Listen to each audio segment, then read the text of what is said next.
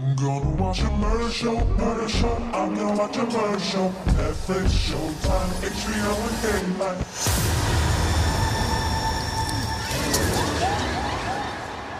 Welcome to the Housewife of Horrors podcast. And welcome back. This episode, we're going to be doing things a little bit different. Not me. I don't have my ever faithful companion Evil with me this episode because of just holiday schedules and him working overnights. But this week we're getting back to the listener requests. So thank you, Megan, for your request that you placed here. This is definitely one of the most murderous ones, a very long one, so we're going to kind of jump into it. So maybe the witty banter from Evil this week probably wouldn't be such a good thing because this is a doozy, an onion of a case. And when I say onion, I mean it this time. I mean it every time though, so before I get into this, I found an amazing 9-page timeline in spreadsheet format from the Department of Psychology at Radford University in Radford, Virginia, which they're going to come up again. So the information on this spreadsheet was researched by shout-outs to Amber Keene, George Lewis, Kara Stone, and Andrew Lucas. My hat's off to you for doing a great timeline and a layout of that timeline. Although they don't give a multitude of, details in each bullet point, this 9 pages is very, very detailed. Their dated bullet points are make for a good starting place for dates and names as this goes through. So, this killer, his name, I'm going to try to get it right. I almost said like Charles Lee Ray, and it's like, didn't he kill MLK? But this guy's name is Charles Ray Hatcher.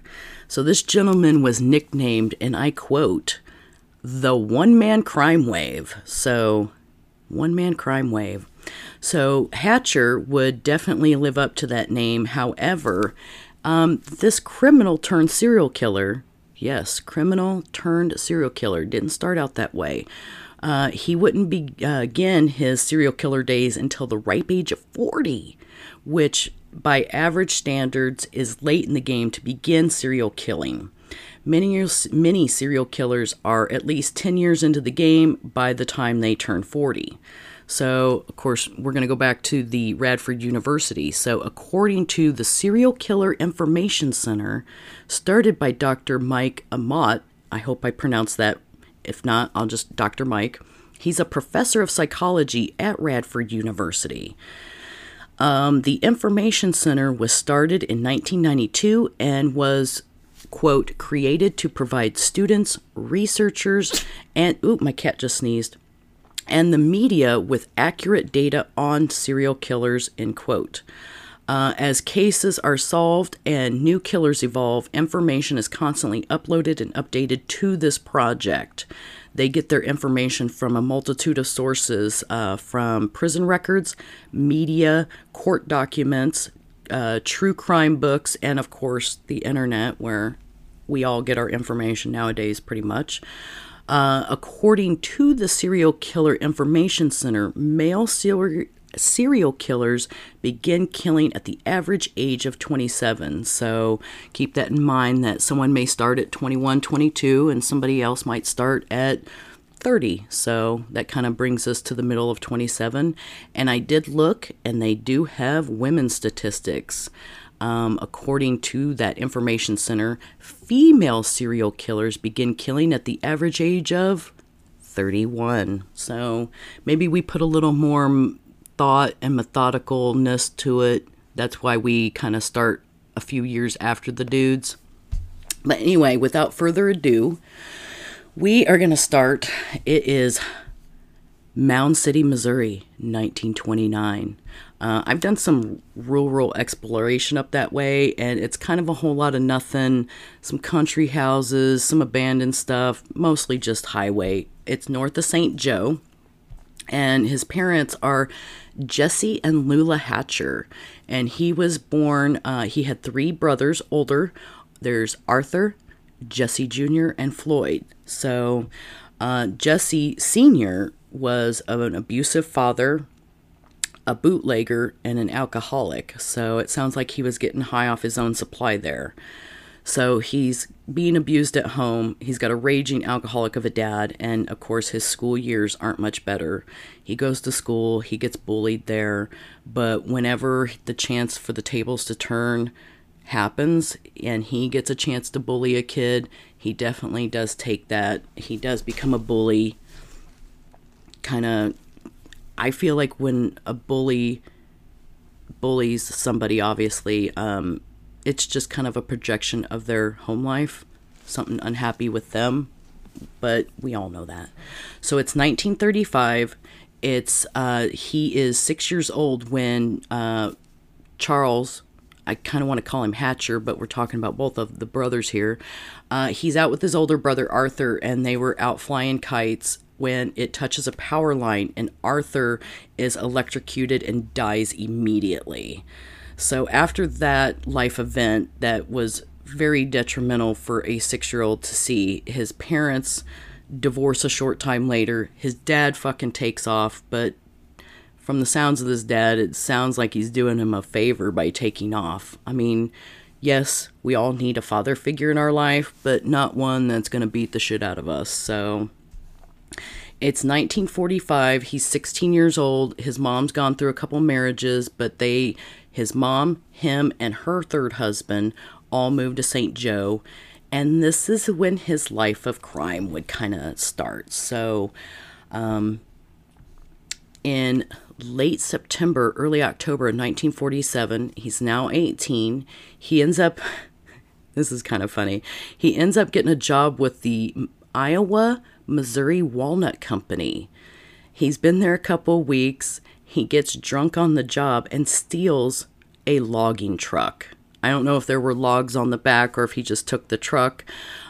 He did bring it back the next day, but he was convicted of auto theft. He's given a 2-year sentence, but it's suspended. So something I'm going to be saying quite a bit is just a few months later, or a short time later, or the next day, because this guy operates very quickly. These criminal impulses, he just can't control it. And he's doing shit constantly.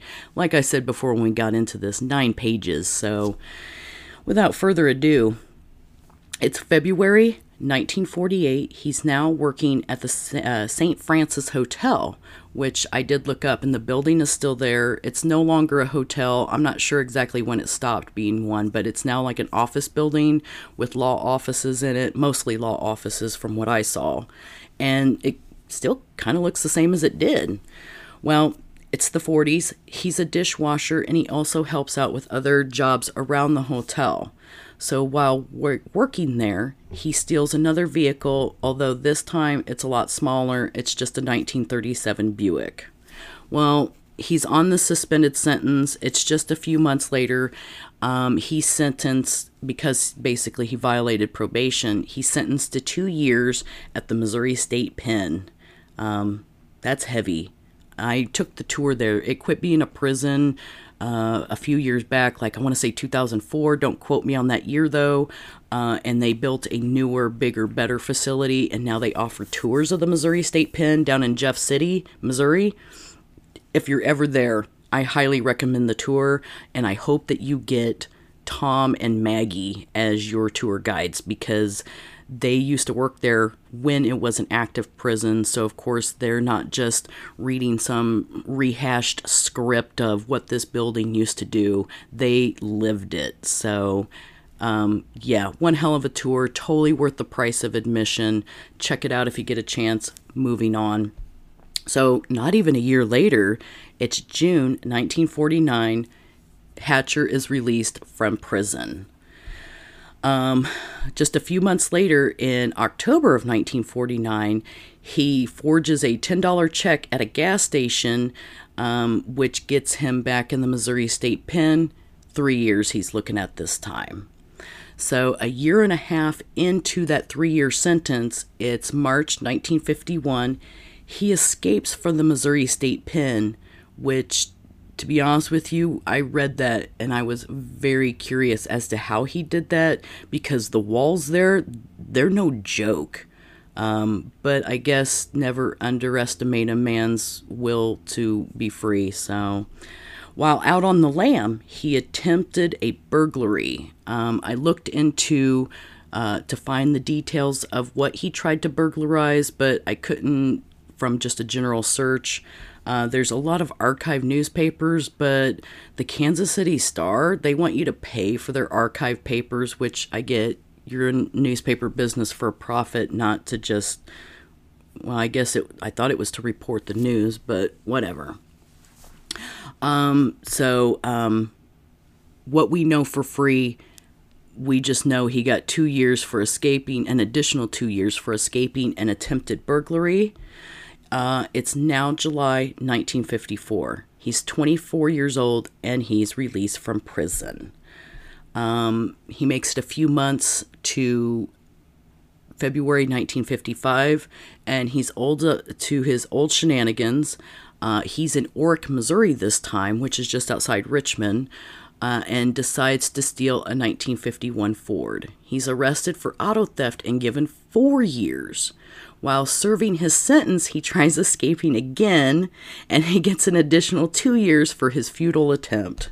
So he's just racking up the years. He's racking up the charges. 4 years down the road, it's March 1959. He's now 29 and released. It's after this, I guess, check forgery and stealing cars isn't enough, because now he's stepping it up to violent crimes against people. So it's March, now it's June. He's living back in St. Joe, and Hatcher attempts to kidnap a 16-year-old boy that was out delivering newspapers. He rolls up on the paper boy and threatens him with a knife. The boy thankfully survives and reports the crime. The police find him, and guess what? A stolen car. November of 1959, under the Habitual Criminal Act, he is sentenced to 5 years for the attempted kidnapping and stealing another car. That seems kind of light for an attempted kidnapping. Anyway, he is sentenced to the Missouri State Pen again, and while waiting for transfer from Buchanan County, where Orick is, to the Missouri State Pen, that's a good 4 hours away, he makes another attempt at breaking out of jail. After his transfer back to the state pen, he starts calling himself, and this is his moniker, and this is an exact quote, "the most notorious criminal in Northwest Missouri since Jesse James." So, Jesse James. You know what else happened to Jesse James? He was shot in the back, or just shot and killed in general. So, probably, maybe not the best moniker. Well, while he's in prison, it's July 1961, and this is where I kind of pick up their timeline. Before it was just kind of my notes, but I really kind of ran out of time, and I didn't have time to really just read through these 9 pages with the holiday schedule, and I'm not going to lie, I was binge watching The Sopranos. It's something I do every December, but anyway, I'm going to kind of just read as they lay out this timeline. It's July 1961, and Jerry Tharrington, a fellow inmate of Hatcher's at the penitentiary, was found raped and stabbed to death on the prison's kitchen loading dock. And of course, all the kitchen crew is brought out. Guess what? Hatcher ain't there. So they're automatically suspicious of him, and he is sent to solitary confinement for Tharrington's murder. But there doesn't seem to be enough evidence to convict him, and he just spends months in the hole. Quite a few months in the hole. So here it says he's in August of 61, he was sentenced to solitary confinement. This brings us to January, so 5 months? Ooh, still in solitary confinement for the murder. He sends a note to the major at the penitentiary claiming that he realized he needs psychological treatment. However, the prison psychologist felt it was all a scheme to get out of this and get out of prison early, so they're like, nope, we ain't giving you no treatment. Wow. I guess good, but, what happens if he really did need the treatment? And they're like, hell no. So they're just picking at that scab. It's now October 1962. He's finally, good grief, he spent from August of 61 to October of 62, so a year and a few months, he's returned to general population at the prison, and his sentence is reduced by 3/4 of the original time. I guess doing over a year in solitary confinement will get you a reduction in time. Not even a year later, it's August 1963. Hatcher is 34 years old when he is released from the penitentiary. During the timeline skips like 6 years here, so we go from 63 to 69. At some point during those years, he makes his way out to California. God knows how many people he killed and buried along the way between Missouri and California, because there are quite a few states between. So it's August of 1969. He's out in California, and Hatcher confesses to abducting a boy in Antioch, California.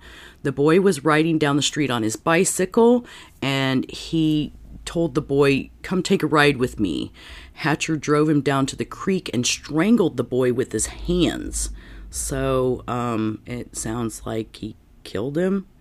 I'm sorry if that sounded... There's some people he strangles and assaults, but he doesn't quite kill them. So we're just going to assume that the boy on the bicycle was murdered.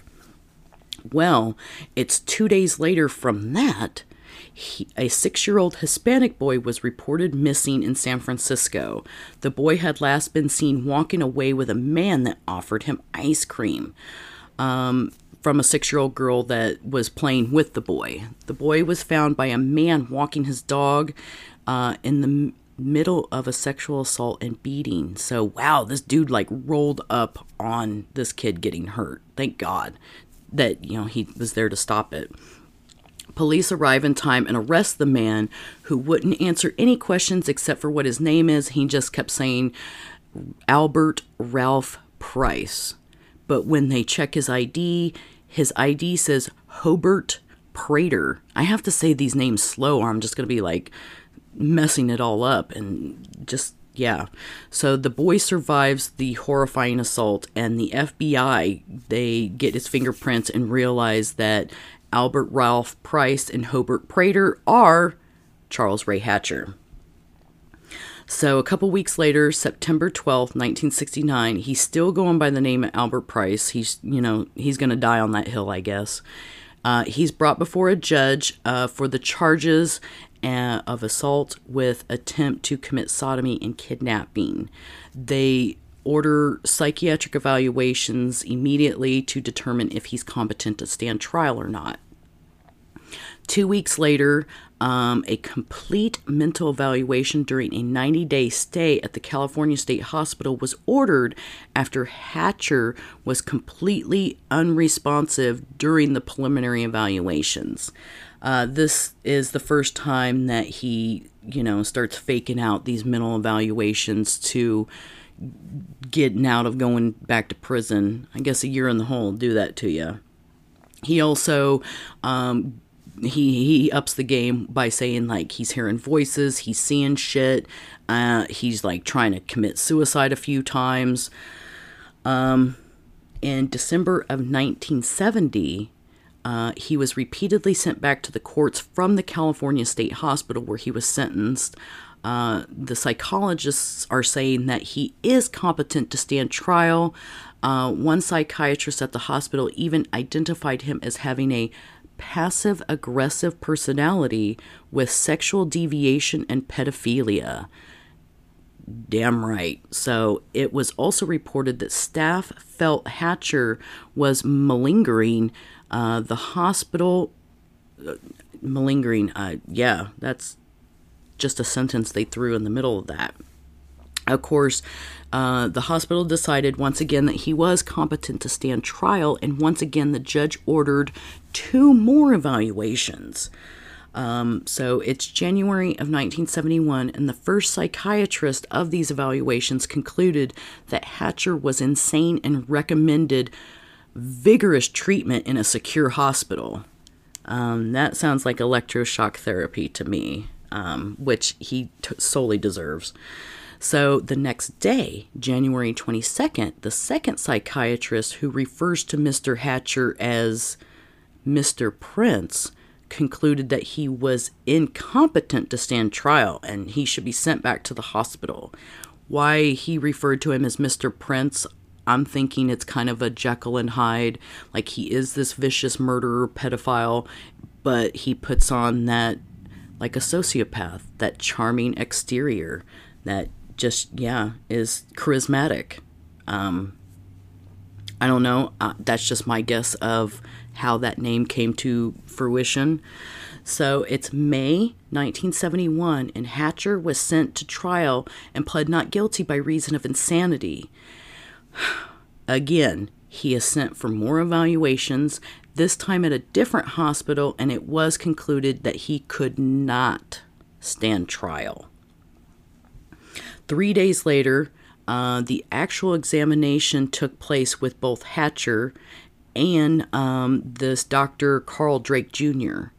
Of course, he's lying about his whole life history to the doctor, which just kind of throws in an element of falsehoods with this information that they are collecting about serial killers.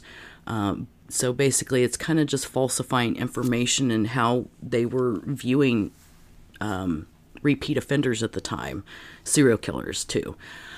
So in June of 1971, at the age of 41, he escapes from the hospital and he's caught a week later, 90 miles away in Colusa, California. He's arrested under the suspicion of auto theft. No big surprise there. And he's going this time by the name of Richard Lee Grady. So he's got a thing for these three names. So July 15th, he is returned to the California State Hospital for an evaluation of a mental disorder where he was recognized by staff. So, of course, he gets there and they're like, Richard Lee Grady, this motherfucker is Charles Ray Hatcher. Richard Lee Grady, get out of here. So, April 4th of the following year, 1972, after finally deciding that Hatcher's treatment was going nowhere and that he was an danger to other patients, he's sent to the Prison State Hospital in Vacaville.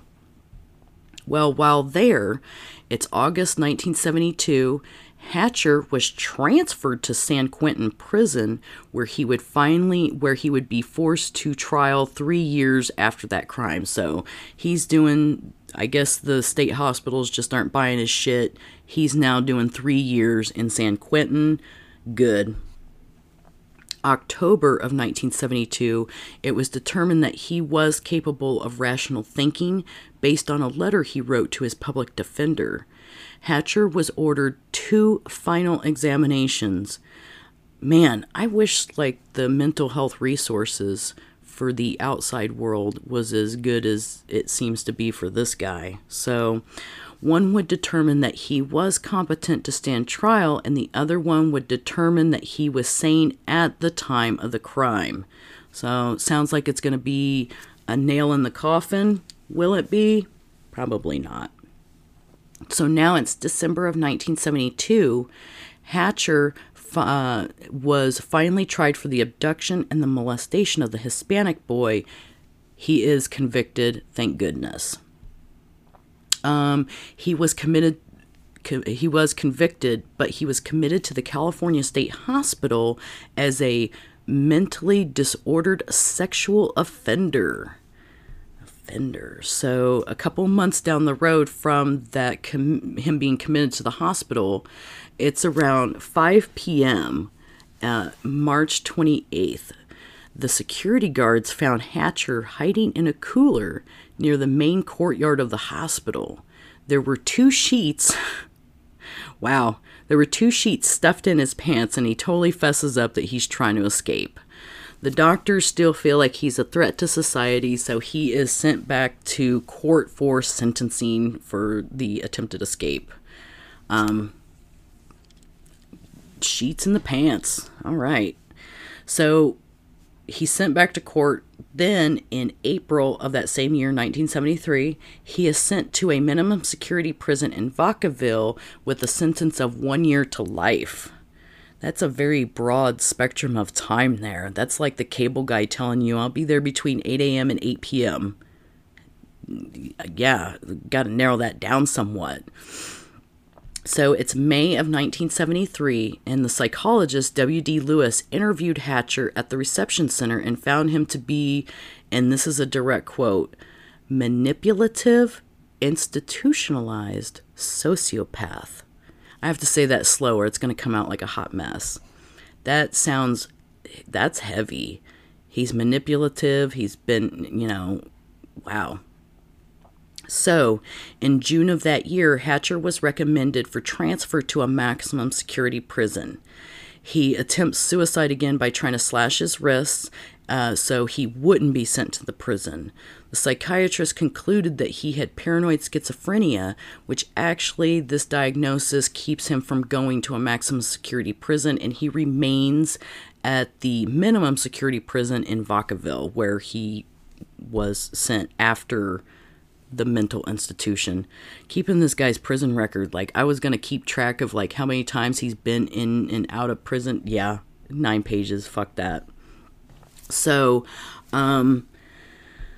let's see, it's June of 1976, and the California Parole Board found that Hatcher had improved dramatically through his time in prison, which was only 2 years and a few months and all that.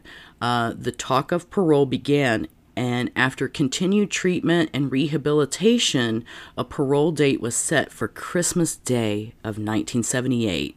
So he's got like a year and a half left. He thinks he's on easy street. It's January 1977, so 7 months later, Hatcher receives a modified parole date that led him to be released 19 months earlier than expected. A bill had just been passed that would give credit to inmates for time spent not only in jails, but in mental health facilities. That just doesn't sound right. Like, I can see you had a bad day. Maybe you kind of did like Britney, you vandalize a car a little bit, shave your head, kind of have a fucking moment. I can see somebody like that being, excused, like, hey, you did your time, you fucked this car up, no big deal. But a pedophile, murderer, institutionalized sociopath, that just doesn't sound like, it sounds like a recipe for disaster, which it is. So now it's May of 1977, and Hatcher is released to Home Care Service Center, a halfway house in San Francisco. 5 days after being released, Hatcher was supposed to report back to the halfway house at 9 p.m., like every night, to take his medication and, of course, turn in for the night. He, of course, violates the terms of his parole, and he was on the run, and he is to be considered a walkaway. It's about 2 weeks later, and he's declared a parolee at large, and besides a sighting in Wilmar, Minnesota, he was not seen for about a year. Once again, there's this time gap and many states in between, so now we've gone from Missouri to California, from California to Wilmar, Minnesota. So once again, who knows what he did in between and how many bodies are buried along the way. Which brings us to, at some point between June of 77 and the sighting in Wilmar and May 27th of 1978, so almost a year later, he makes his way back to St. Joe. He's 48 at the time, and Eric Christian, I hope I said that last name right, but he's 4 years old, and he was abducted and murdered in St. Joe. September, so just another big break in time from May to September. Hatcher makes his way to Omaha, and he's arrested up there for sexually attacking a 16-year-old boy. He gets really busy between 1978 and 1982, and onion. We about to peel the onion. So it's January 31st, 1979. He's released from Douglas County Mental Hospital in Omaha. I guess that's, where oh yes, I'm sorry. I skipped this box. In the fall of 78, so I'm guessing just shortly after the attack on the boy in Omaha, he was arrested. Okay, so then, let's see, fall of 78, January 79, so he's only in there for a few months, not even a few months. He's released from the Douglas County Mental Hospital in Omaha, where he had been for the sexual attack in 1978. He had been arrested under the name of Richard Clark now, and records indicate that he may have never been identified as Hatcher because nobody there took his fingerprints or bothered to, look further into it. So, 2 weeks later in February, a man named Melvin Reynolds was falsely accused and convicted to life in prison for Eric Christian's murder, which was committed by Hatcher. And one thing I did read about this, I didn't read too much into Melvin because it's its own little category, is he apparently had homosexual tendencies. And you got to think, this is small town St. Joe, Missouri, 1979. Him having those tendencies just made him all the more of a scapegoat for the attack on this 4-year-old little boy. So that's very unfortunate that Marvin Reynolds got pigeonholed that way. So that brings us to May of 1979. Hatcher was arrested again in Omaha for assaulting and attempting to kill a 7-year-old boy. Charges were dropped, but he was sent to another mental health facility. Well, a couple weeks later, he was released, only to return 2 months later for another assault. Does this guy ever get tired? I would think that this is just, wow. So, September of 1980, he escapes from the Norfolk Regional Center. And then in October, he is arrested under the name of Richard Clark in Lincoln. So he makes it from Omaha to Lincoln. He's arrested up there for an attempted assault and sodomy of a 17-year-old male. He was discharged from the mental health facility that he was sent to only 21 days later. So, it seems like a lot of people are dropping the ball on this, but once again, this is 1979, 1980. We don't have the linked up databases and codex and all that shit that we have today that really helps states and federal entities kind of stay connected. I really hope it's like that. You hear about it on crime shows and stuff, but anyway, it's October of 1980 and he's arrested. I'm sorry, I already read that. We're going back in time.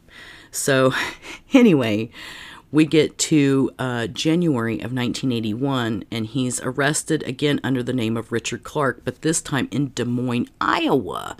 Wow, from Lincoln to Des Moines, that's some serious hours. He was arrested up there after a knife fight. He spends a short amount of time in various Iowa mental health facilities. And then just a few months later, in April of 1981, at the age of 51, Hatcher was discharged to a Salvation Army Center in Davenport, Iowa. I think that's one of the Quad Cities. So in June of 1981, so just a month and a few days after he's released to this Salvation Army Center, James Churchill was stabbed to death on the banks of the Mississippi River near Rock Island, Illinois. Hatcher eventually confessed that Churchill and he had been drinking heavily, and he said he had this impulse to kill growing inside of him. He stabbed Churchill until the knife became embedded in the bone in right of his chest near his heart, and he only stabbed him about 12 times. I say he only stabbed him. I say if had the knife not get embedded, he probably would have gone for a lot more. So, in July 16th, 1981, he's arrested in Bittendorf, Iowa. Okay, one of the pictures for my visual aids that I'll post on my Facebook and Instagram is the mugshot of him in Bittendorf, Iowa, and he just looks like a miserable fuck. He is just this curmudgeoned old man. I mean, he's only 52, but he looks like a curmudgeoned old man that never smiled a day in his life.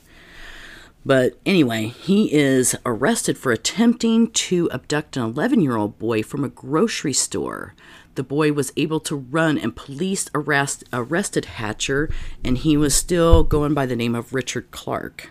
And then, let's see, almost a year later, in March of 1982, charges were dropped, but Hatcher was sent to another mental hospital in Mount Pleasant, Iowa, on an involuntary commitment. So it's probably a good thing that it was involuntary. That way he couldn't check himself out after like a day or two. But don't worry, after 49 days, he was released. So I don't know what they did in 49 days, but it didn't help. So now it's July of 1982, and he's back in St. Joe. A young woman was accosted by a strange man in a downtown shopping mall in St. Joe. He wanted to take her for a cup of coffee and go for a walk. This woman was, rightfully so, frightened by him and was told him, "Leave me alone." The encounter took place only a half block down from where Eric Christian was abducted 4 years earlier. So now we have like a 5-mile radius of a couple of abduction. Well, one abduction, one attempted. The next day, July 28th, Hatcher abducts a 10-year-old boy. The abduction took place outside a mall in St. Joe, Missouri. I'll tell you, there's only one mall. That town ain't that big. The boy had been browsing in a record shop when he rolled up on him, grabbed him by the shoulder, and was like, "I'm a security guard, come with me." The boy got away from Hatcher and found his grandmother, thank God, and the security guard escaped before police could arrive. The next day, in the St. Joseph Gazette, July 29, 1982, there was a brief report on the attempted abduction of the boy. That same day that story came out, Michelle Steele, 11-year-old girl, was abducted and murdered. Good grief. There's no break in this. Anyway, she was going to a dentist appointment in downtown St. Joe. When she went to her dentist appointment, which was at 10:30, she left about an hour later. When her mother returned home at 3:15, she noticed her daughter wasn't there. Red flags go up. She, of course, calls police. The next day, search party is out. It's July 30th. The uncle of the missing girl, his name's Roy Montgomery, he was continuing to search when he noticed something white between two logs. And it was Michelle's lifeless body laying there. And it was actually found less than a mile downstream from where Eric Christian's body was found 4 years earlier, or something like that, 4 or 5. The same day that Michelle's body is discovered, Hatcher voluntarily checks himself into the St. Joe State Hospital under the name still of Richard Clark, and he claims he is hearing voices. So just 4 days later, it's August 3rd, 1982, Richard Clark / Hatcher was charged with the first-degree murder of Michelle Steele, and the bond was set for $250,000. Hatcher had been identified by the police as the man they seen by the river as well. He was picked out a photo lineup by the attempted abductees a couple days earlier. Sufficient evidence had been found. They had his knapsack, they had matching teeth marks, they had shoe imprints, they had it all. So 10 days later, August 13th, he receives his first mental examination in this case, and it was concluded, once again, he could understand his charges and he did not need to be sent to another mental institution. In September, he pled not guilty by reason of mental disease or defect, and the court orders a second examination. Excuse me, need to take a sip here.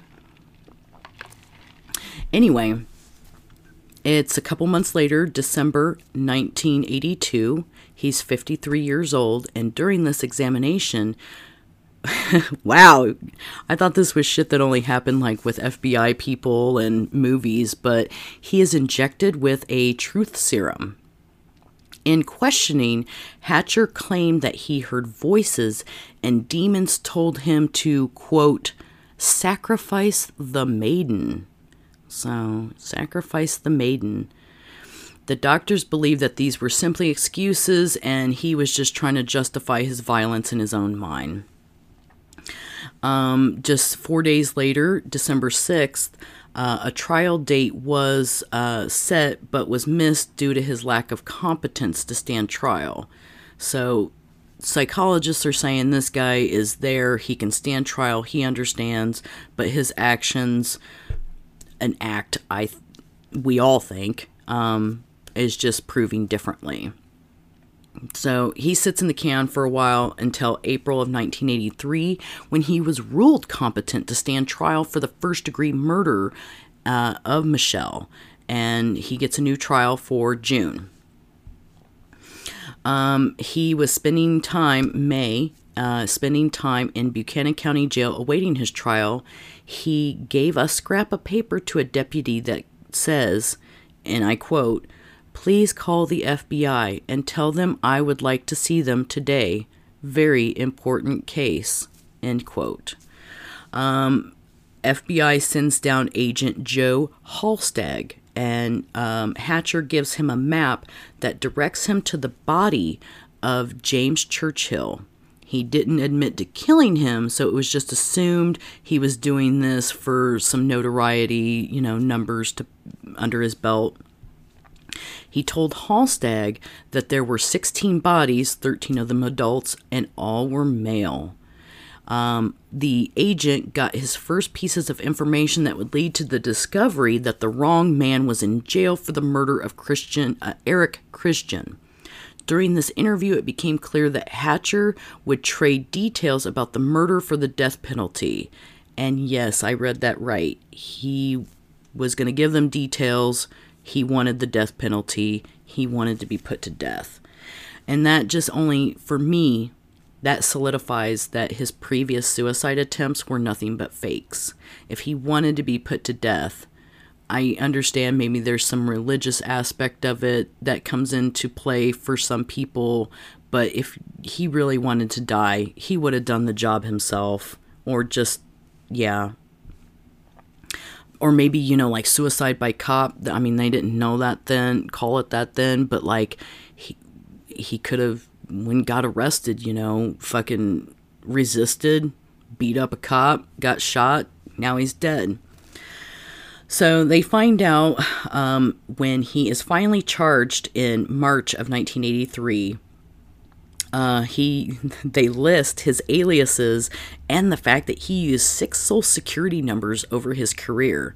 And once again, early 80s, you could get away with all that kind of fraud because they just didn't have the technology and information services that we have today.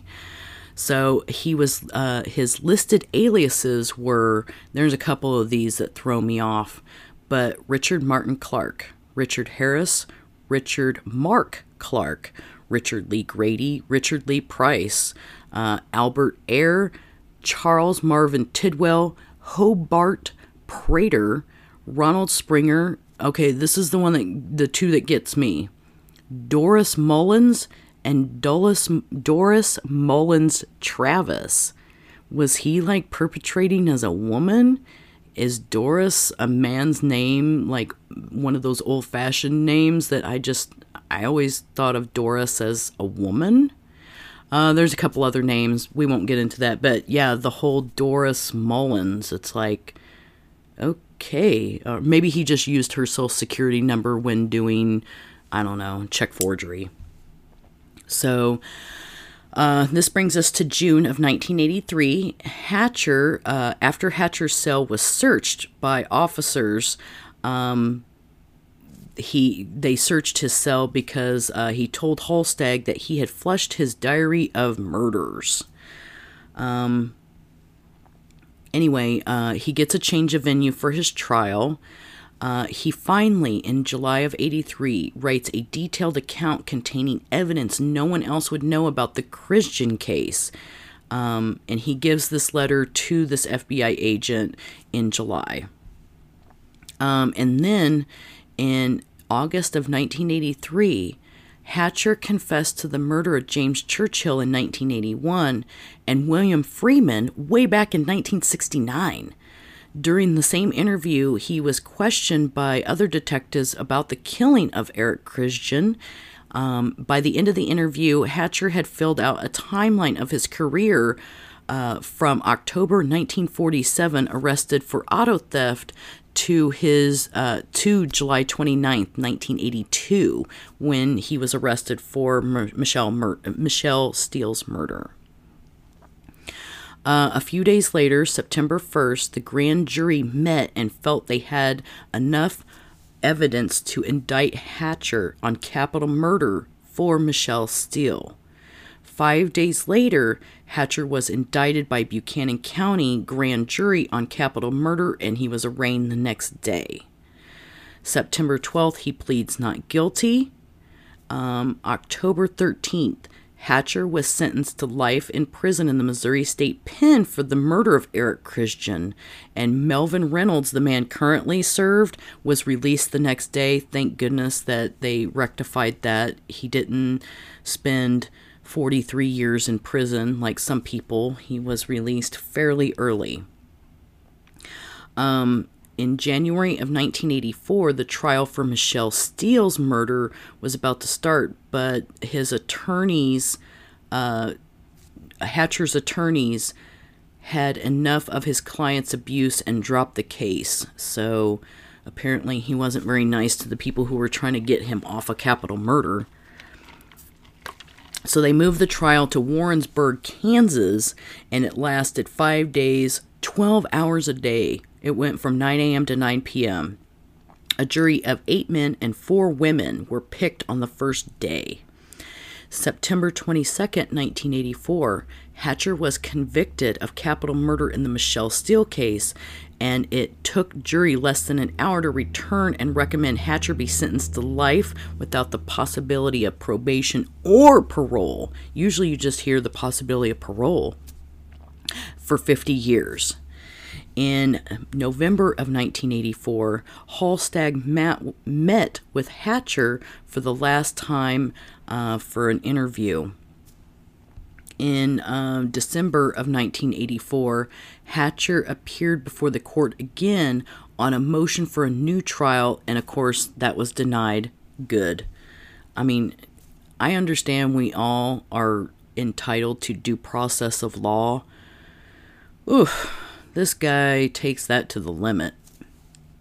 So in December of 1984, it's just 4 days later from his motion being denied, officers made their routine schedule and shined a light in Hatcher's cell and found him hanged in his cell. He was hanged by a piece of electrical wire that had been tied to the brace of a heavy metal ventilation grate on his cell. The knot in the wire was located beneath his right ear. Hatcher's hands had been tied behind his back with a piece of shoelace. Officers tried to revive him, but he was already dead. So I guess he finally made good on those attempted suicides. On December 11th, 1984, at the age of 55, a group of volunteers carried a fiberboard box containing Hatcher's remains to the prison cemetery to be buried. His brother refused to have anything to do with the service or him himself. So the timeline finally ends in 1984 with him killing himself. I guess he did get the death sentence. It just didn't get taken out by the state or the federal government or anything of that sort. So this was pretty heavy. He killed 16 people. He was only, convicted of 2 of them. But I'm glad that Michelle Steele's family got, their perpetrator. He did get some justice, although he did take the coward's way out. And Eric Christians as well. I'm glad that the other guy was exonerated of those heinous charges. I hope that he went on to live a normal life somewhere, probably not in St. Joe, because you know how sometimes a stigma gets on you and it just stays on you. So I appreciate you listening along. I didn't have the witty banter of my ever faithful sidekick Evil. However, this timeline was just so long and so many people killed and abducted and assaulted that I really thought that we were just going to take this to the limit of over an hour, really. I'm glad we squeezed this in under an hour. Next week we will return with I'm not sure what case I want to do. I don't have any listener requests at this point. So we'll probably just pull something off the list. One of my favorite kind of, whodunits, an onion, if you want to call it that. And anyway, you can follow along at Housewife of Horrors on Facebook and or Instagram, where I do post visual aids, because if you're anything like me, I personally like faces to names. You can hear about these people all day, but it really makes a difference when you get to see the house or the people, the crime scenes. When you get to see that, it just really, it adds a realism to it that I personally like with my stories. With these cases, not necessarily stories. But anyway, thank you again for listening along. Follow along at Instagram and or Facebook. And we will be returning next week, hopefully with Evil. His schedule doesn't go back till after the holidays, so I might be winging it again. Maybe we can get Charming Amy or somebody else, because I feel like I just didn't have, this wasn't really funny, but there was just no banter. Anyway, thank you for listening along, and I'll stop rambling now. And you all stay safe out there and have a good holiday season.